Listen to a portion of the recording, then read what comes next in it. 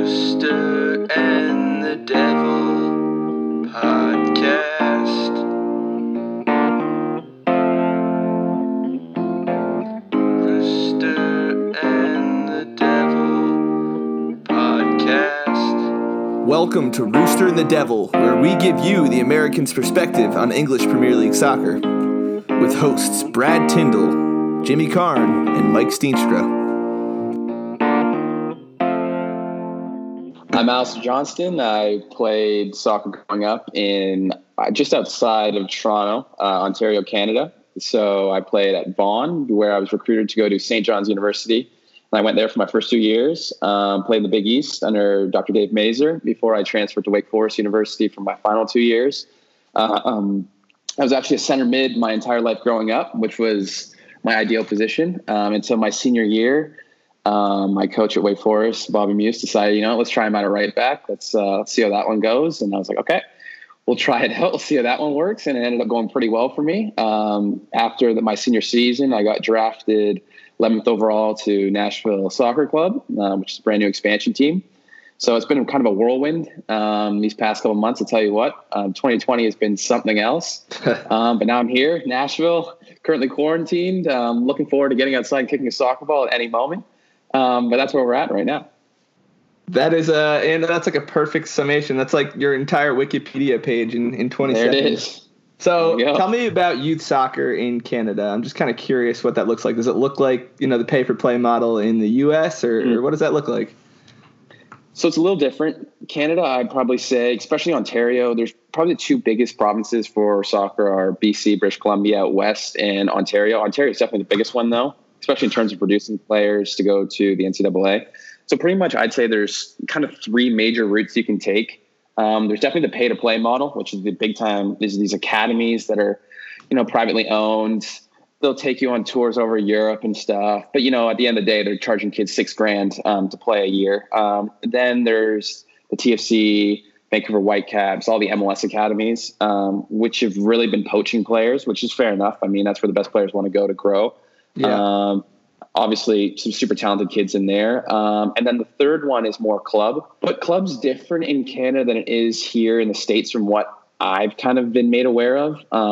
Club is actually really competitive up in Canada. So I played club growing up and we would play against TFC Academy. Like we play in leagues where you play against these MLS academies and we'd win games. Like it'd always be, they try and poach our players. At the same time, a lot of guys didn't want to go there because we'd have most of my team would be made up of actually guys who were at TFC's academy, Toronto FC, and then got released for whatever reason or decided to leave, had a falling out with the coach, and then they normally come to club teams. So these club teams are actually pretty stacked for the majority. But it was kind of cool is that the top three clubs in Ontario were one from each actually. So there's Sigma Academy, which is a kind of a pay-for-play, which was always one of our biggest rivals. Then there was Vaughan SC, which is who I played for, which is a soccer club, and then TFC's Academy. So those were kind of like the big three, and we'd all play in the same league, and we'd always be competing for the same league titles and everything. So it was a really cool dynamic. You kind of had a little bit of everything going on there. But honestly, I think it was a great way, the great model, because what the club allowed us to do is that we would charge such minimum fees. Like pretty much once you hit, I can't remember. I never actually paid when I played at Vaughan pretty much. You just pay your registration fee, which would be like a couple $100s, and that was it. So what we'd be able to do is recruit all the guys. It didn't matter what your demographic, what your background was or anything, your financial background at all. So we'd be able to get players that places other teams they couldn't afford to go play at. So we would be a team that would have some serious talent. And then our main goal was always, as a club, which was different than TFC. Obviously, TFC trying to produce guys for the MLS team. Ours was always, let's go down, let's showcase against college teams. So this was probably the best part about ours is that college spring seasons, you're allowed to play 6 games, but 5 of them, was it 5 or was it 6? You're allowed to play one of them, but whatever it was, we didn't count because we were a foreign club team. We didn't count as one of your spring games. So tons of college coaches loved it because we would come down tour. Pretty much we'd all be our senior year of high school. We'd come down on the weekends. We'd drive on down. And let's say we hit North Carolina. We play Wake Forest, Duke, UNC, and then drive back. So we play all these teams. And it's great. Yeah. So these guys, it counted because it was just a chance for them to get minutes. And obviously maybe they wouldn't play their starting 11. They play to give a chance to play some of their more reserve kind of players. And while we're getting a chance to go down, tour these schools and kind of see, okay, and then as well compete against them and get a firsthand look at what they're like, and their coaches get to see us. And I tell you what, it works some wonders in terms of recruiting. So besides the MLS clubs, were the other clubs kind of feeders into NCAA? Like, was that a route that a lot of players that you played with took?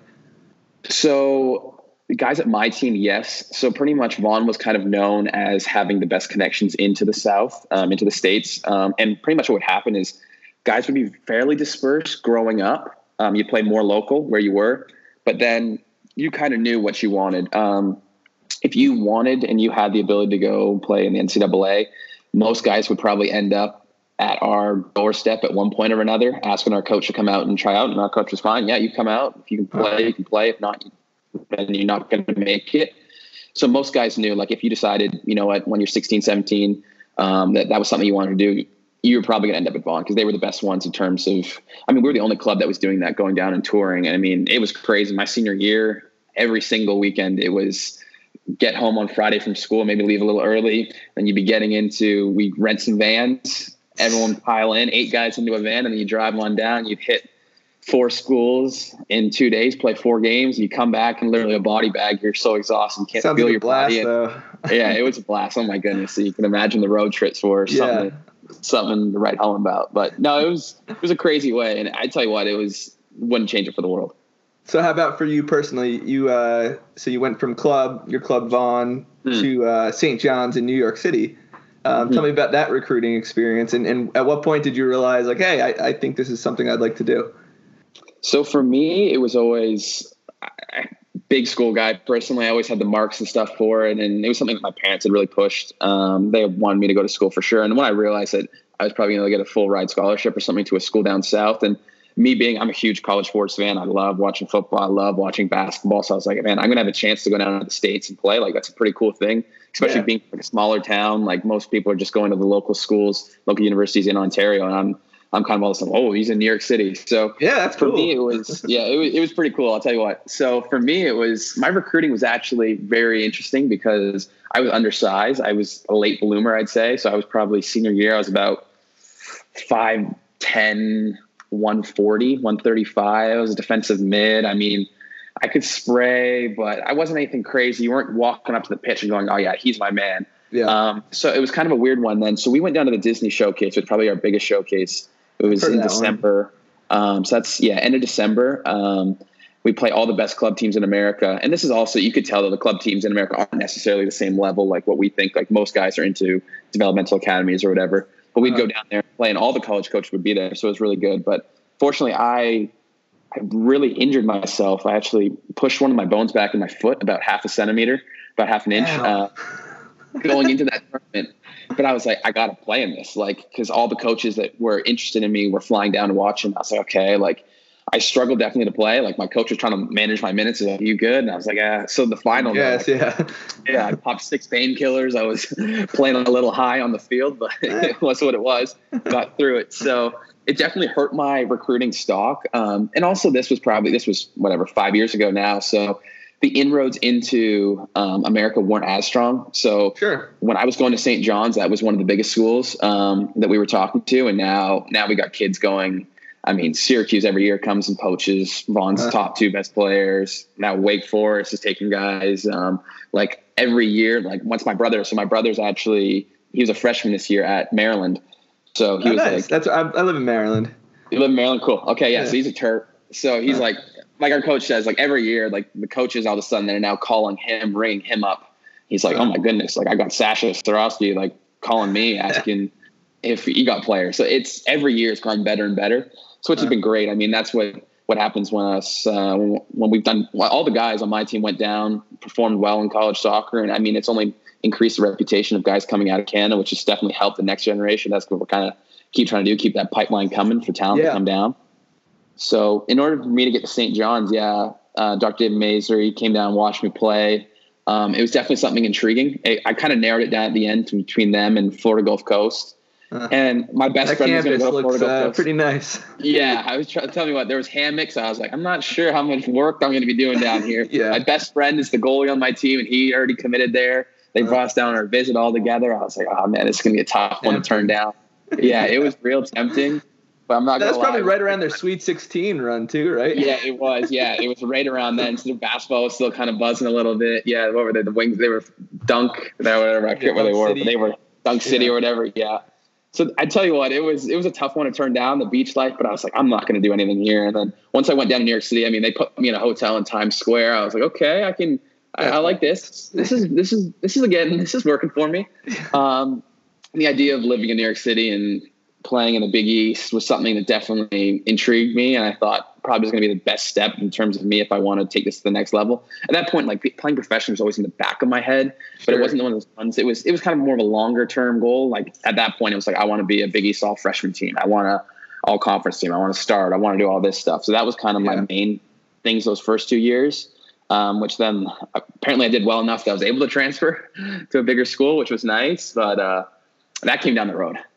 So what's the mentality of most NCAA players? Like, are they thinking pro, or at this point it's like, it's cool, I get to play college soccer, it's awesome, the game environments are cool, but like this is end of the road, or is there a lot of ambition in college soccer right now? I'd break it down into different tiers. Every team you'll find throughout NCAA D1, there's going to be players that think, I'm going to make it pro, and that's my goal. I'm here to go pro.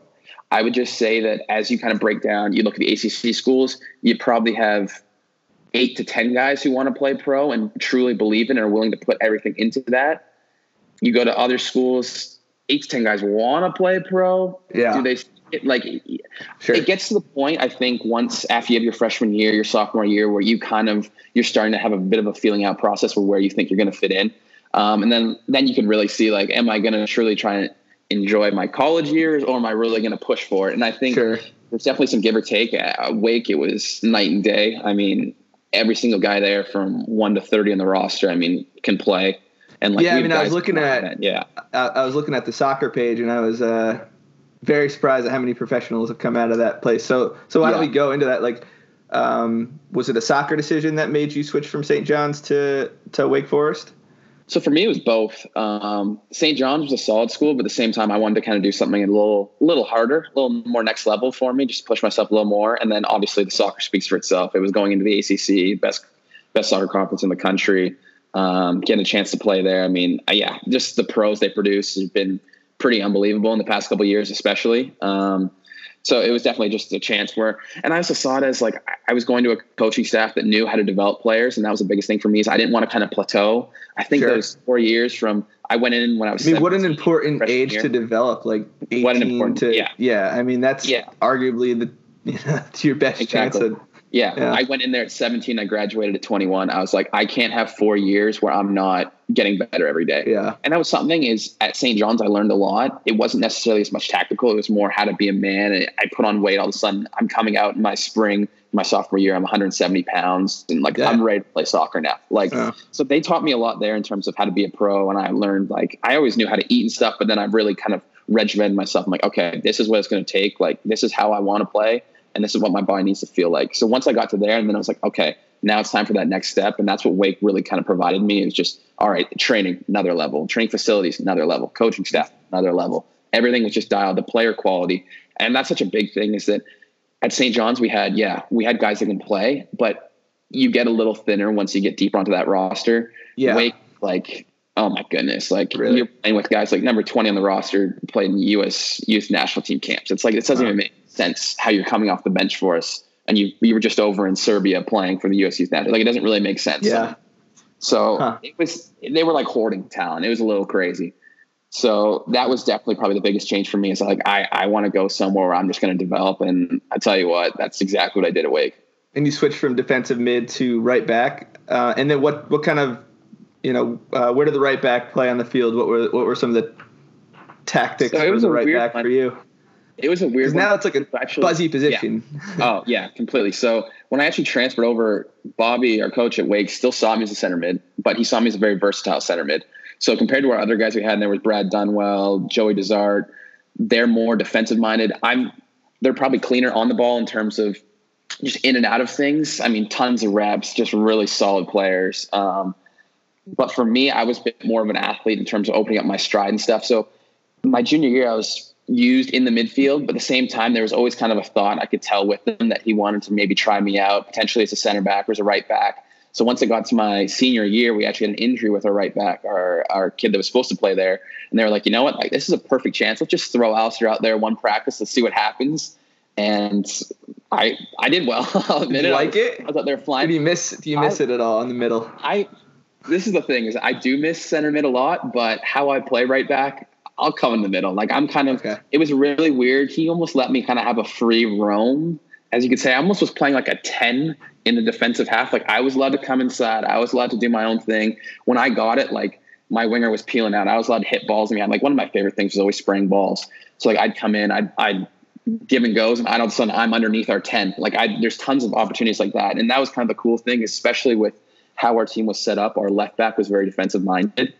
So it always kind of felt like out of our 4, they would always slide over. They would shift in, almost make a back 3, and it would just constantly just give me a green light. And I thought the hardest part for me was definitely going to be 1v1 defending. And I realized, yeah, that definitely is the hardest thing. So what's the best way to counter that? It was, let's make my winger defend me so that when he gets the ball, he's too tired to go at me. So that's pretty much what my main strategy was. It's obviously developed now that I'm in pro, and it's a little different going against Carlos Vela versus someone else. So there was definitely something I learned was, you know what, I was like, screw it. Like, I'm going to go forward, and if you don't want to track me, all right, it's going to be a 2-on-1, and then we're going to get an overlap. We're going to get a cross. We're going to get something out of this. And if you're going to track me, then good luck. Like, let's get on our horse. Let's go for a couple runs, because I always banked on myself being fitter than them as well. So there's a lot of creativity in that part of the field now. It's actually, I feel like in the last 5-10 years, that area of the field's changed completely.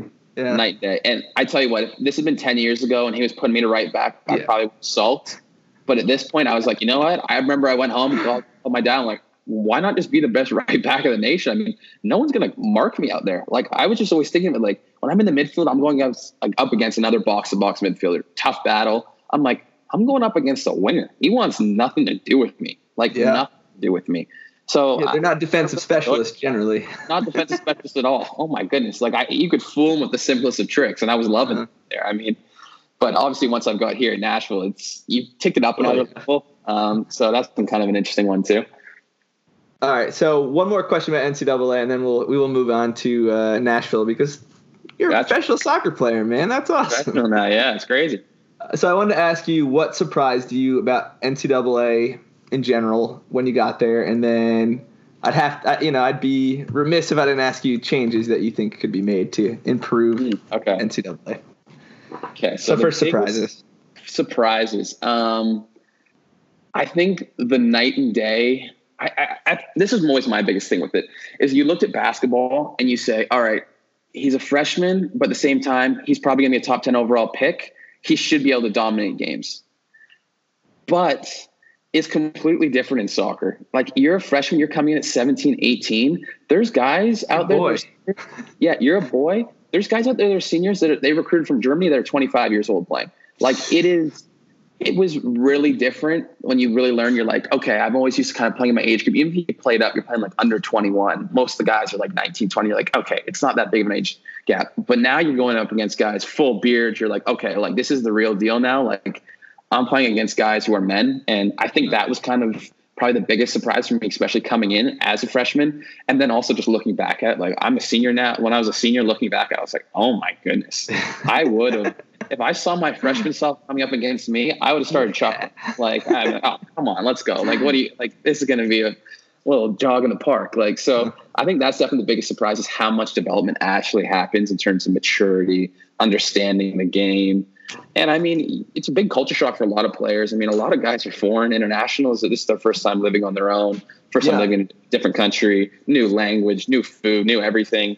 Wild. So I think that's a big one. Yeah. Time zones and all that. It plays a big part. And I think a lot of people kind of overlook that. And they think, oh yeah, why not come over? I mean, if you're European, that's 6-hour time change. You're not talking to your family as much, not talking to your friends. It's tough to kind of necessarily stay in that rhythm, and especially if you don't speak, if English isn't your first language, I give all the credit in the world to those people. All the credit in the world. Homesick, you know, like I know how I would get homesick. Yeah, for sure.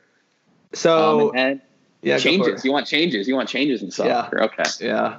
NCAA. They're widely criticized in the world that I come from, but it's because I don't know much about them. Like I'm sure it's fine. So I want to hear from you. Okay, for me personally, I know the 21st century model is a big one. I would say I'm for it for sure. It's really tough. My biggest problem is that like my sophomore year, I got hurt, and it was turf toe. I should be out 2 weeks, miss in a regular year. That's okay. Maybe you're missing 1 or 2 games if it's a normal season.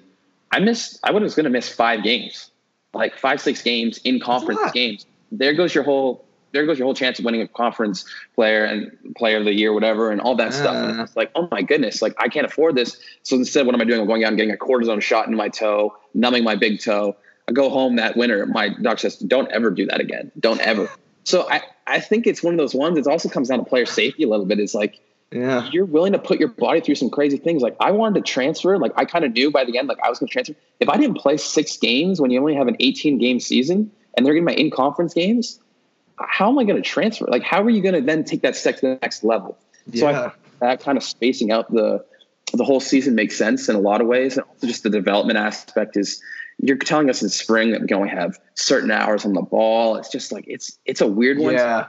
It was really frustrating as a player. It's like, I want to go out, I want to get better. But at the same time, it's like, I'm only allowed to do so many hours with my coaches. I'm only allowed, like, you're counting like warm-ups. They're all on clocks. Like they have to know exactly how much they're doing. Like we can do more time in the weight room. Yeah, we can do more time in the weight room than that. Like, no, everyone should have their own specific plan. Like I'm a senior now. My body's filled out. I don't need to really be doing as much time lifting as maybe the freshmen do. Like, I think there's some serious give and take that need to be looked at. I understand they want to put the student as well. It's super important.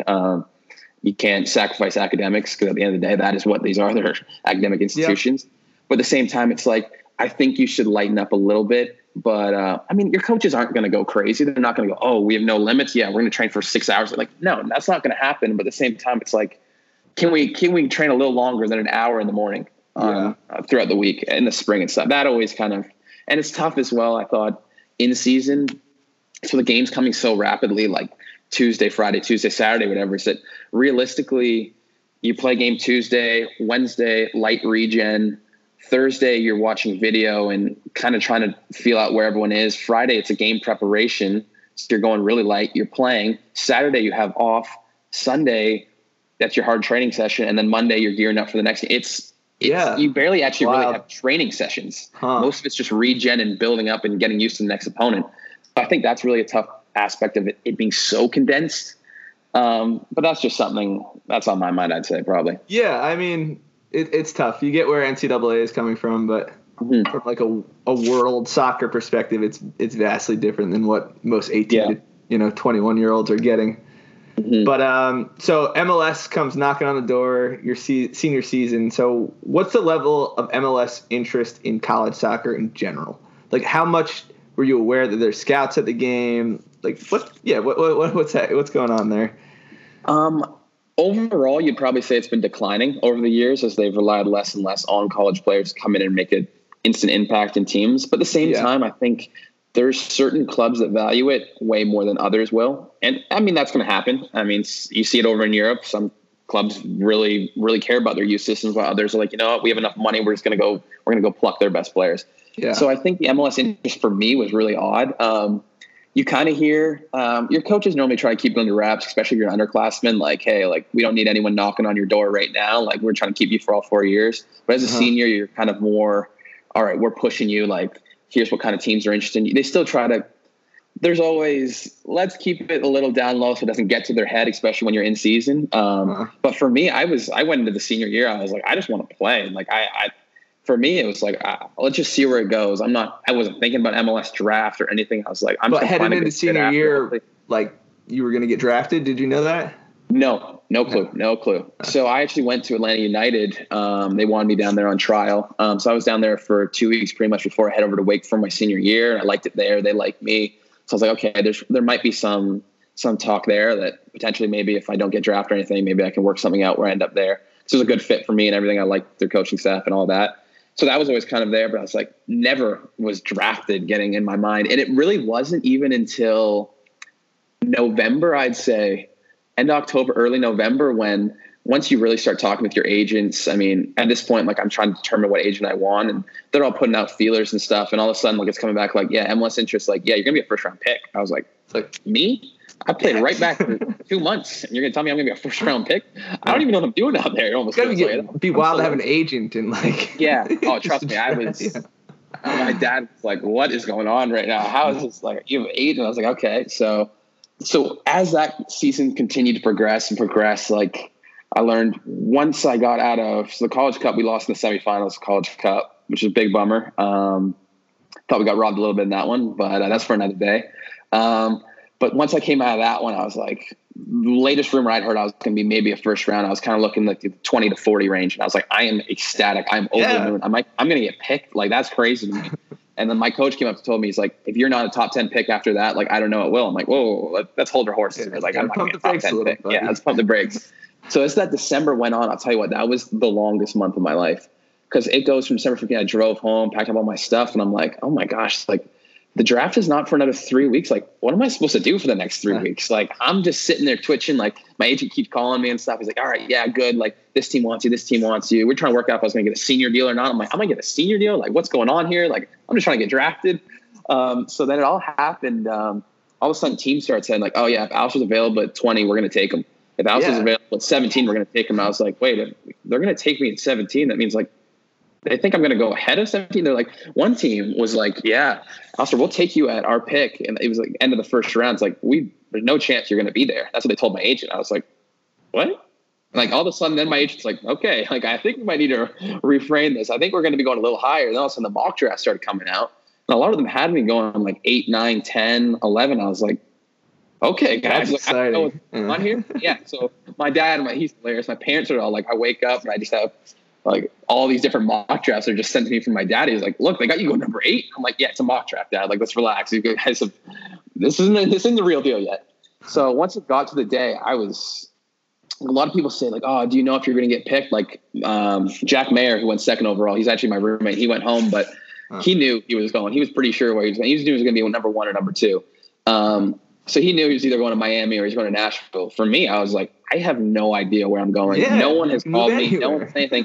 It is such a weird thing. Like drafts, I feel like to everyone else, what a time. Like me watching the NFL draft, NBA draft. Oh, this is great. I love it.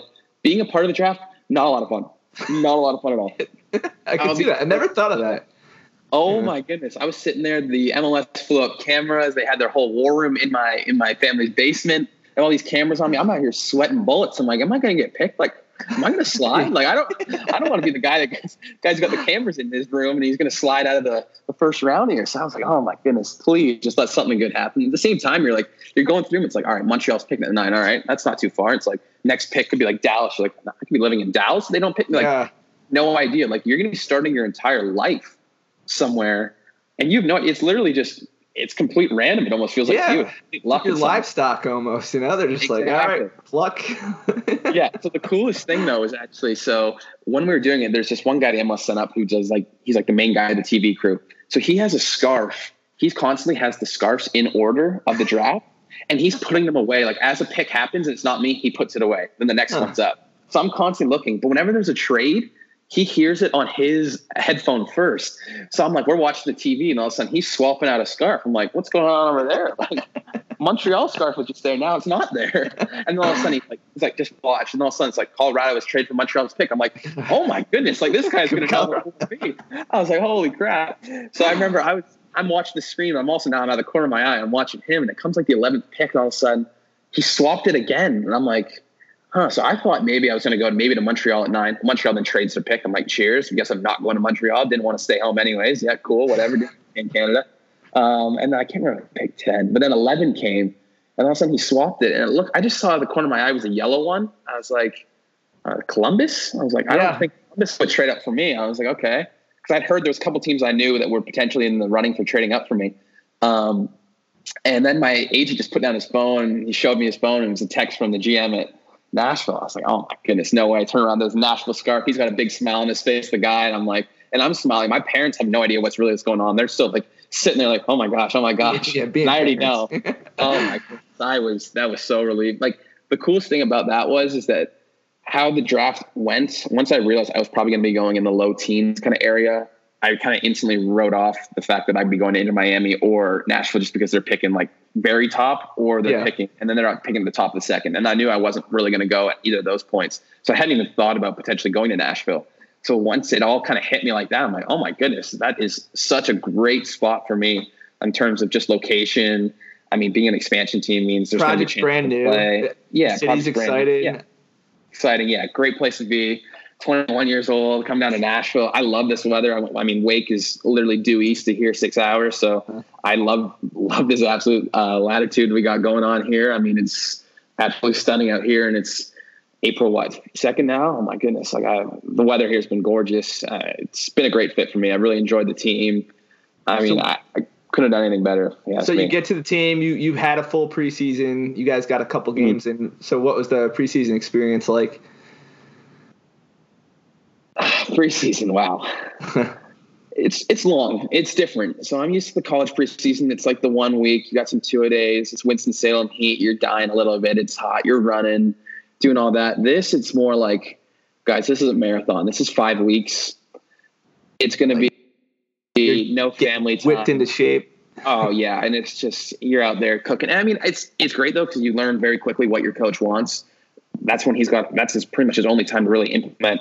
I mean, especially being a new team, he's going to implement his entire way that he wants us to play, figure out what players he likes. Because at the end of the day, the GM's the one that's made this team for him. He's got to find a way to make it work. So I thought it was a lot of fun. I mean, it was new for everyone, especially new for me.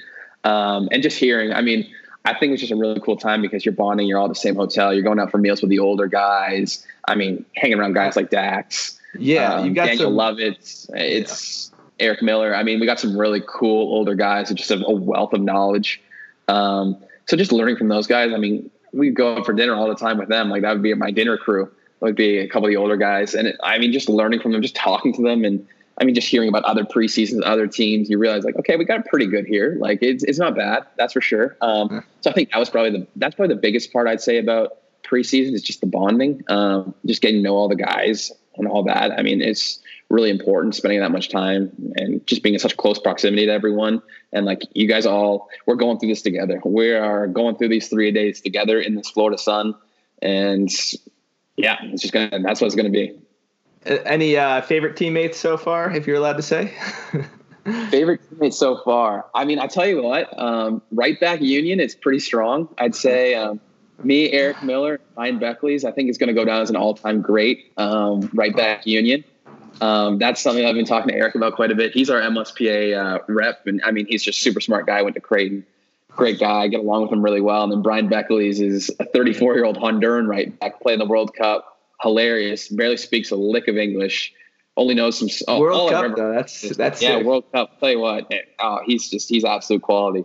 So we have a good time. I mean, those are probably my right back Union. We're tight, as tight as we can be, considering there's a little bit of a language barrier between me and also the competition. But at the same time, like I know my place, they know theirs. Like it's all like they're trying to make me better. At the end of the day, they know that. I'm young. I've got a long way to go. Our coach definitely values experience. I'm going to get loaned out before I'll be playing ahead of them. So they're just trying to teach me, show me the ropes. And I think that's a really cool thing because as I was a senior, you want to teach your freshmen the ropes. You're not too worried about necessarily it's not the first thing that comes to your mind is he's going to take my spot. It's no, I want to grow and develop this guy. And I think they've taken me under their wing pretty good. So they're definitely a couple of my favorites. Daniel Lovitz as well. Dax has been great. Dave Romney. I mean, the list goes on and on. It's Walker Zimmerman, who we traded for, is an unbelievable guy for how big of a name he is. Just great guy. I mean, so easy to talk to. And I mean, him and Jack are always on FaceTime together playing Fortnite. And it's like, I'm like, Jack, you're playing with a guy who's the U.S. men's national starting center back right now. You realize that? He's like, yeah, I know. Like, it's pretty cool like that, I'd say. Yeah, but that's your peer. Like, that's you now. That's got to be cool. Yeah, it is pretty cool, I have to say. So, I saw that you were in the youth setup for Canada at one point, a U20 ID camp. So is that something that's in the cards for you think? Canadian national team? Yeah, it's definitely – I mean, Canada's always been an interesting one with me. They've always seen me as undersized. I've been a little unloved, I guess you could say, is probably the easiest way. But I've used it as fuel. I've always kind of enjoyed it. It's like Canada for me has always been one of those ones is that I'm going to focus on my soccer through NCAA and then going pro and I feel like if you're just focusing on that, then Canada will come calling. I mean, national teams at the end of the day, if you're doing well playing professionally, you're going to get a chance. So for me, it's always been kind of like that. I've never been too worried about the youth national team setup with how it's worked with me. At the same time, it's definitely put a chip on my shoulder. There always was talks. I mean, my mom's born in Northern Ireland, so there's always talks like, hey, if they want to screw you over, like we can always play around. I have multiple passports. There's always some things you can dance around a little bit, but at the same time, I've always wanted to play for Canada. That's kind of where my heart's been. So hopefully at some point in the future, it'll become a chance, because I tell you what, like it's been crazy just seeing some of my friends who I grew up playing with that are a year older than me, 2 years older than me, and all of a sudden they're getting called into national team camps.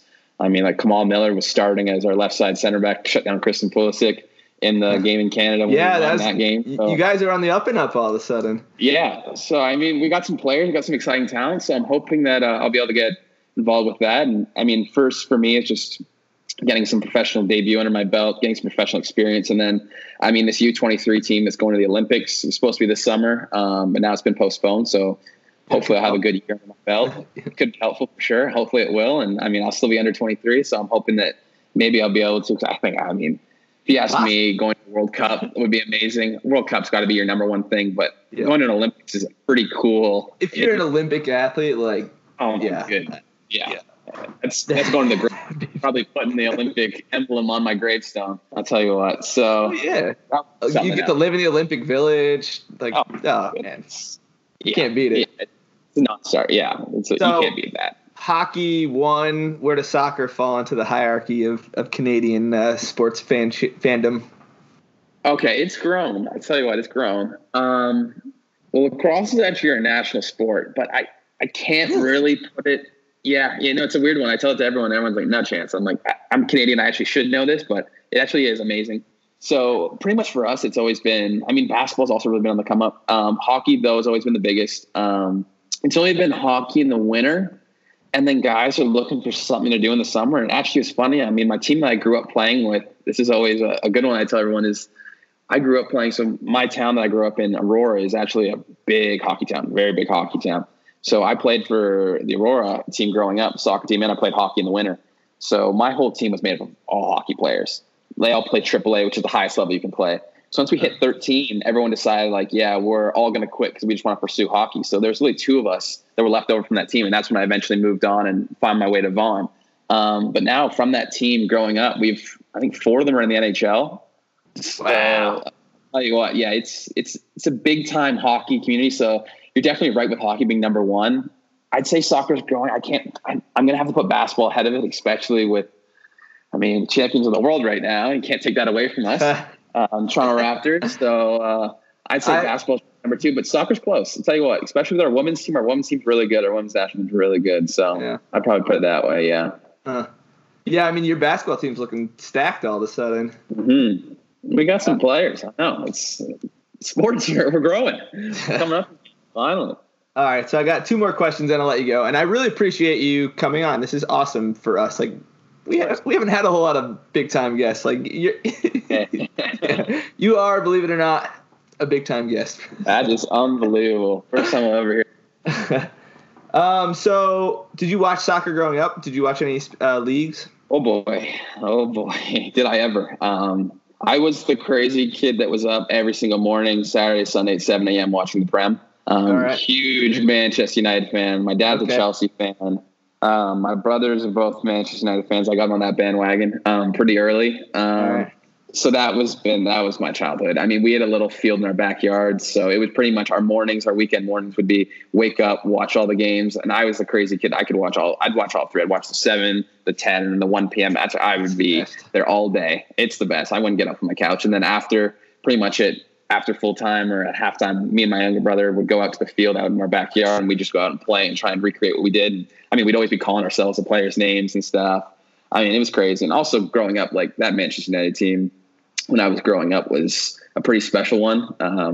My favorite player ever, Paul Scholes. So watching him play was always kind of the dream, I guess you could say. And I mean, it was a lot of fun watching Ronaldo, Rooney on a counterattack, Carlos Tevez, all those guys. It was Ryan Giggs. It was a lot of fun.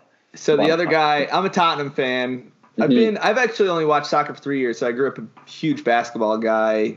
got into Gotcha. sports journalism that way, but then all of a sudden, Yeah. like, soccer turned on for me. So I wish the Manchester United guy was on so you guys could wax poetic about the golden years. What But the golden years? Tell you what, it's taken a little decline. I mean, you guys have been good. Tottenham's been solid, but they're just missing. They're missing a piece. I'd love to steal Heung-min Son from you guys if you guys would let him. I let him love leave. Sonny. He is Yeah, Sonny's something else. yeah. With Harry being out like a lot the last 2 years, he's really Yeah, I'm It's been surprised like something Real else. Madrid doesn't come calling. Like I wouldn't be surprised if he ends up somewhere like that next.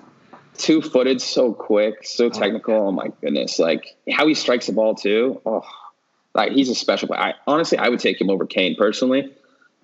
That's me. Brad, the other rooster on the podcast would fight you over that statement, but I've said that exact same thing. Like Sonny, he's next level. Harry Kane, I love him to death. He's obviously one of the best strikers in the world, but if you take their careers right now, I think I'd take Sonny. I don't know. I think I'd take Sonny too. I would take Sonny too. And trust me, I'm an England fan. That won't hurt saying I would take someone else over Harry Kane. I love that man to bits too. So you, I thought I read both your parents played college soccer. Is that true? No, actually, my mom played soccer growing up. She's been playing college though. She's pretty good though. I'll give her credit. She knows what she's doing. My dad played though. Gave it up in college because he decided, he's not going to make money doing that. But he was always a huge soccer fan too. I mean, he's worked in the soccer industry his entire life. Worked with Umbro, Admiral, all those companies. I mean, he's met some pretty cool people, and that's how he actually became a Chelsea fan. Is when they were sponsored by Umbro, he'd go over there and watch him. He got to watch Gianfranco Zola and all them playing. I mean, he had a good time in the 90s too, traveling over there while my mom was at home with a couple of three little kids. Puking and getting sick all over the place, but I got two pukers upstairs right now. Yeah, you know exactly what's going on. Oh, jeez. Yeah. So you have a Northern Ireland passport. Was there any interest to play over there at all, since that would let you play at 16? Definitely some big interest playing over there. I've been on. So actually, what I have now is I have a European passport, which is nice, and I also have. I have the UK passport and a European one, which is really nice. So, I mean, it opens up so many more doors for all the guys over here. Because I always know that's one of the biggest problems is so many friends are so talented. They go over there and they're just like, we're not going to be able to get you a visa. Like, you're just not going to be able to stay here and play at the end of the day. Like, people understand how difficult it is if you don't have a passport to get over there and stay, especially as a kid. It's really tough.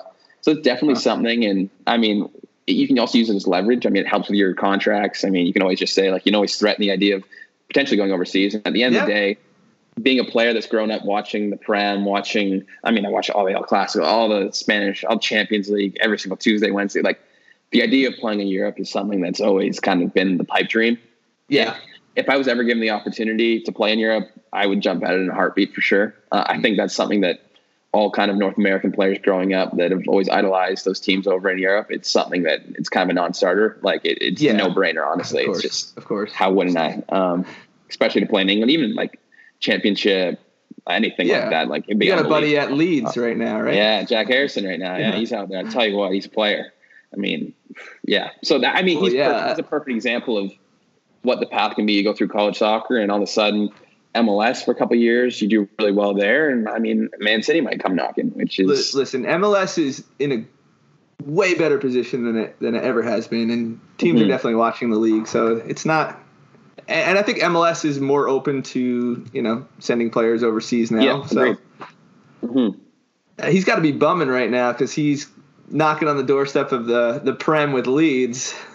Who knows what's going to happen? But who knows what's going to happen? Oh my goodness, that's a good team too. And I'm a Manchester United fan, should not be supporting Leeds at all. But it's been fun. I watched their documentary on Amazon Prime. Oh man, quality. I'll tell you what, they have a good time down there at Leeds. I'm ready for that Tottenham documentary at this point. When's that one coming out? Yeah, I heard about that one. They're still filming it. So from what I've heard, it's going to go from like Tottenham season, and then all of a sudden it's just going to be like coronavirus soccer coverage for the last little bit. Like I don't know. I try not to get too much into coronavirus. You can drive yourself freaking crazy right now. Put yourself a couple circles, Yeah. So I want to let you go because I've taken up a ton of your time, but we usually end Roosting the Devil with a rant. Anything soccer related. I'm putting you on the spot. Like, is there anything you want to get off your chest about soccer or peripherally soccer at all? Or going crazy with quarantine? Really anything you want. We give you a platform for a rant. Wow, a rant I would have. Being a Manchester United fan, there's quite a few you could have right now. I'd probably say it's time that we get a director of football. It's time that a lot of changes happen a little higher up, and rather than just changing the manager per se, it's got to go a little higher up in the hierarchy. And I think that it's been long enough now that we've been not where we should be at the top of the league table and competing in Europe, that it's time that the Glazers and everyone up there decides, you know what, we need to make some big changes. I'm looking at you, Ed Woodward. I'm looking at you, buddy. It's time that you either get out or you let someone else do your job for you, because it's just been so adamant. Sure, we've been making a ton of money, but at the end of the day, as a soccer fan, I don't care if Manchester United is running a profit. I want to see us winning games. So I think that's the biggest thing, is bring back that lust to Manchester United. Bring that back, because at the same time, is now you're looking at players, they want to leave Manchester United. Pogba's going to probably want to leave again. And at this point, I don't even blame them. What do we provide? Yeah, who wouldn't? Yeah, exactly.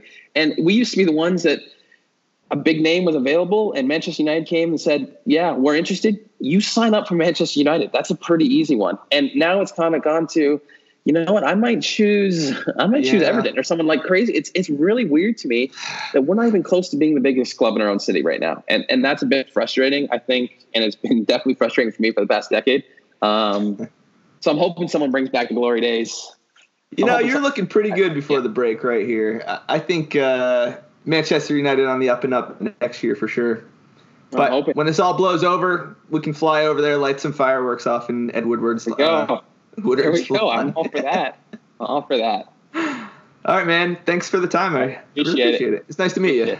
Nice to meet you too. Good luck in quarantine. Thank you. You too. See ya.